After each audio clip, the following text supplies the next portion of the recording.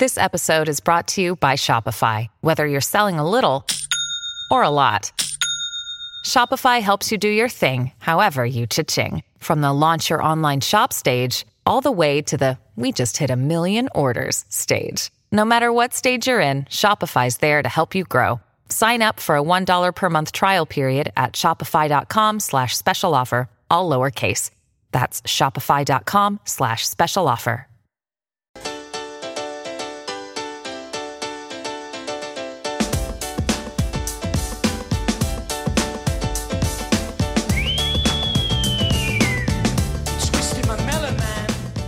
Yeah, time to talk to our kid, Spenno. How are you, son? Hey, mate. Da, da, da, da, da, da, da. I won't say No, anymore. don't sing the words. Don't sing the words. Simon was just singing it then. Beautiful. You've had a big weekend, Spenno. You've been on it. Yeah, it's my daughter's wedding. Yeah, you've had a nice time. We've had a cracking time. Good and then stuff. we did watch some good football over the weekend, of course. Indeed. Let's talk about that football in the Premier League. Manchester is still, and always will be, sky blue. City waltzed past United, a 3-0 win. Is the return of Rodri the key to City's performance? Because that was probably the most complete one of the season, in my opinion, anyway. It's him and John Stones coming in as well. Yeah. I think those two, you know, when you still factor in that they're missing Kevin De Bruyne, John Stones, he seemed to have that ability to identify when he needed to drop into a back four and when he could stay and step in, and when you consider like he spent most of his time playing in the middle third, if not sort of even playing around Man United's box. It just showed how dominant they were. Yeah.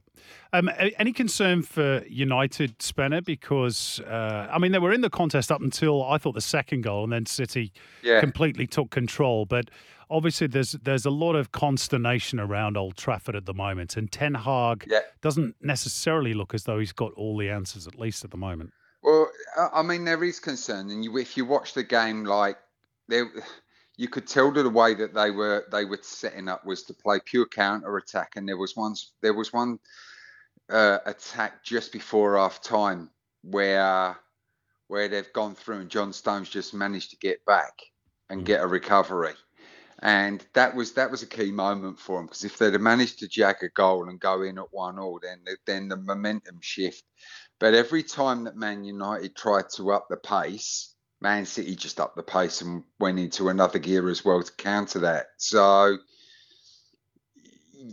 I think it was a very good Man City performance, but equally as bad a Man United performance at home, if that makes sense. Mm-hmm. Like they just, they didn't dominate for spells at all. So, I think there's obviously a lot of rumblings going on at Old Trafford. And I mean, when you look at the sides around them and you look at whether it's Tottenham going great, Arsenal going great, Chelsea starting to pick up, even Villa going really strong, it's like, how do they, and even Liverpool, how do they... He was struggling to get that one out, wasn't he? He was holding back. Broski would have been Devo, wouldn't he, if I'd have left them out. But how do they muscle it back into that top four with the squad they've got? And it just doesn't look like it's dangerous at all. It's getting to the stage. Haaland has scored as many goals this season as Man United have scored all season as a team. Mate, that's crazy. Mate, Ange Mania continues in the North London, unbeaten in 10 games to start the season. Incredible. He's taken more points in his first 10 matches than any other new Premier League manager.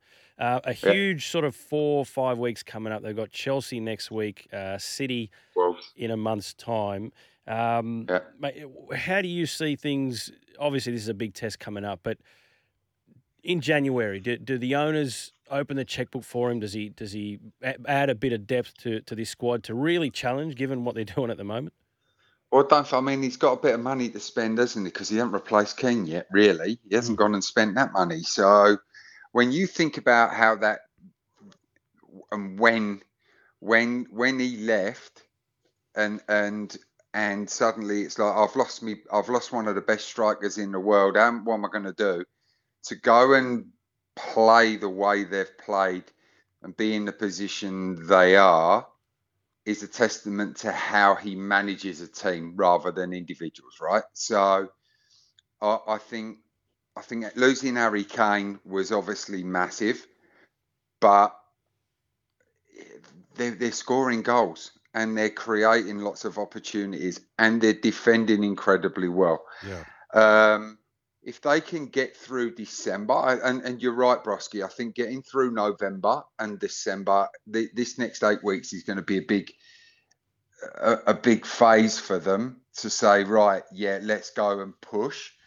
I still think top 4 is a realistic thing for them, but I don't know if winning it is, but you couldn't rule it out given where they're at the moment. Like they're sitting at the top, so you can't rule it out. However, top 4 finish is going to be a priority, and if they're still in the mix come January and still pushing in like the top 1 or 2 come January, then the owners may go and open up checkbooks, give them the Kane money.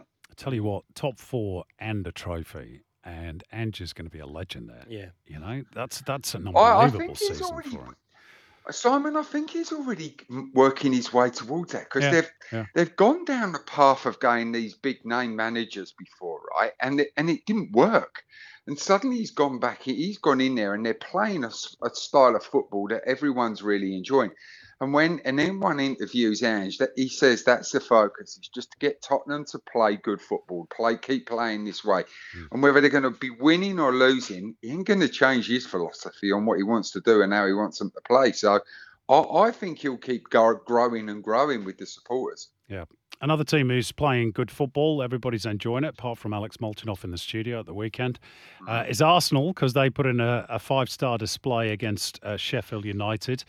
Mikel Arteta seems to be starting to build a wee bit of depth. Eddie Nketiah scored a hat-trick, I think, at the weekend, didn't he, as well? So they've got options, particularly with Gabriel Jesus being injured at the moment. So Nketiah coming in and scoring a hat-trick was a big bonus for him, given Jesus is injured. I mean, they were only 1-0 up at half-time, but it could have been a lot more. But it was a second half onslaught. And, yeah, look, the results kind of went the way that everybody would have expected over the weekend. And Arsenal had to beat Sheffield United and beat him comfortably at home. Otherwise, the people would have been asking questions. But it was a good win. It was a great win for him. And yeah, I think again, picking up results, looking very strong for the season. And Liverpool had a comfortable 3-0 win over Nottingham Forest at Anfield. Goals from Jota, Nunez and Mo Salah keeps them in 4th place. But it was, of course, under the shadow of the terrible news that Luis Diaz's parents had been kidnapped in Colombia, with Jurgen Klopp saying it was the hardest game he's ever had to prepare for. I know. How'd you manage that? Oh. And I mean this seriously. I mean, there's man management of just dealing with players and immediate family issues of stuff at home, and players have partners and their kids and stuff. But dealing with your dad that's been kidnapped, I mean, that's next level gnarly, isn't it? And yeah, look, the faults are obviously with him, and I know he's gone back home, and again, until there's an outcome from that, it still casts a shadow over the squad and the players and the manager, and still trying to motivate and keep everybody trying to be focused and thinking football. It's really difficult, you know. Yeah. And you know, we talk about players and players' mental health and this sort of stuff. Players are human beings, and the stuff that goes on outside and off the park, it has a massive impact, and especially when they're such a tight-knit group of players. Elsewhere in the Premier League, 2 steps forward, 4 steps back, it seems, for Chelsea. 2-0 loss at home to Brentford. I watched that game. Such a typically Brentford performance. They dug in, and eventually the tide turned. Brilliant 3 points for them. Thomas Frank is such a good manager, isn't he? Nuts.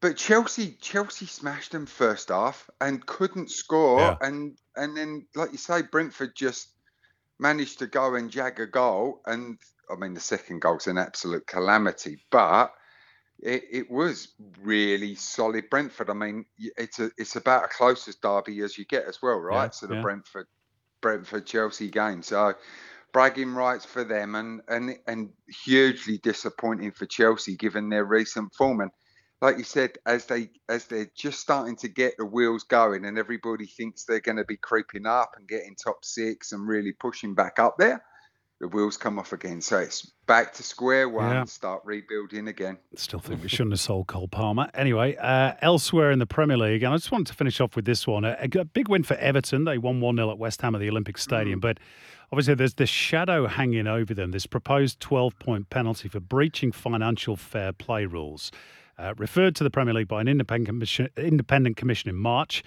Following an audit of all top flights clubs' financial records for 21-22. The details haven't been disclosed, but are believed to relate to a tax issue connected to loans for Everton's new stadium at Bramley Moor Dock. A verdict is expected sometime later this year. Now, obviously, Man City have still got these 115 charges hanging over them. And Jamie Carragher in particular has been very vocal as saying, well, if Everton are going to get 12 points, what do Man City get? And yet the Man City thing seems to have died a death, doesn't it? It's gone very quiet. Maybe they got better lawyers than Everton got. Do you think?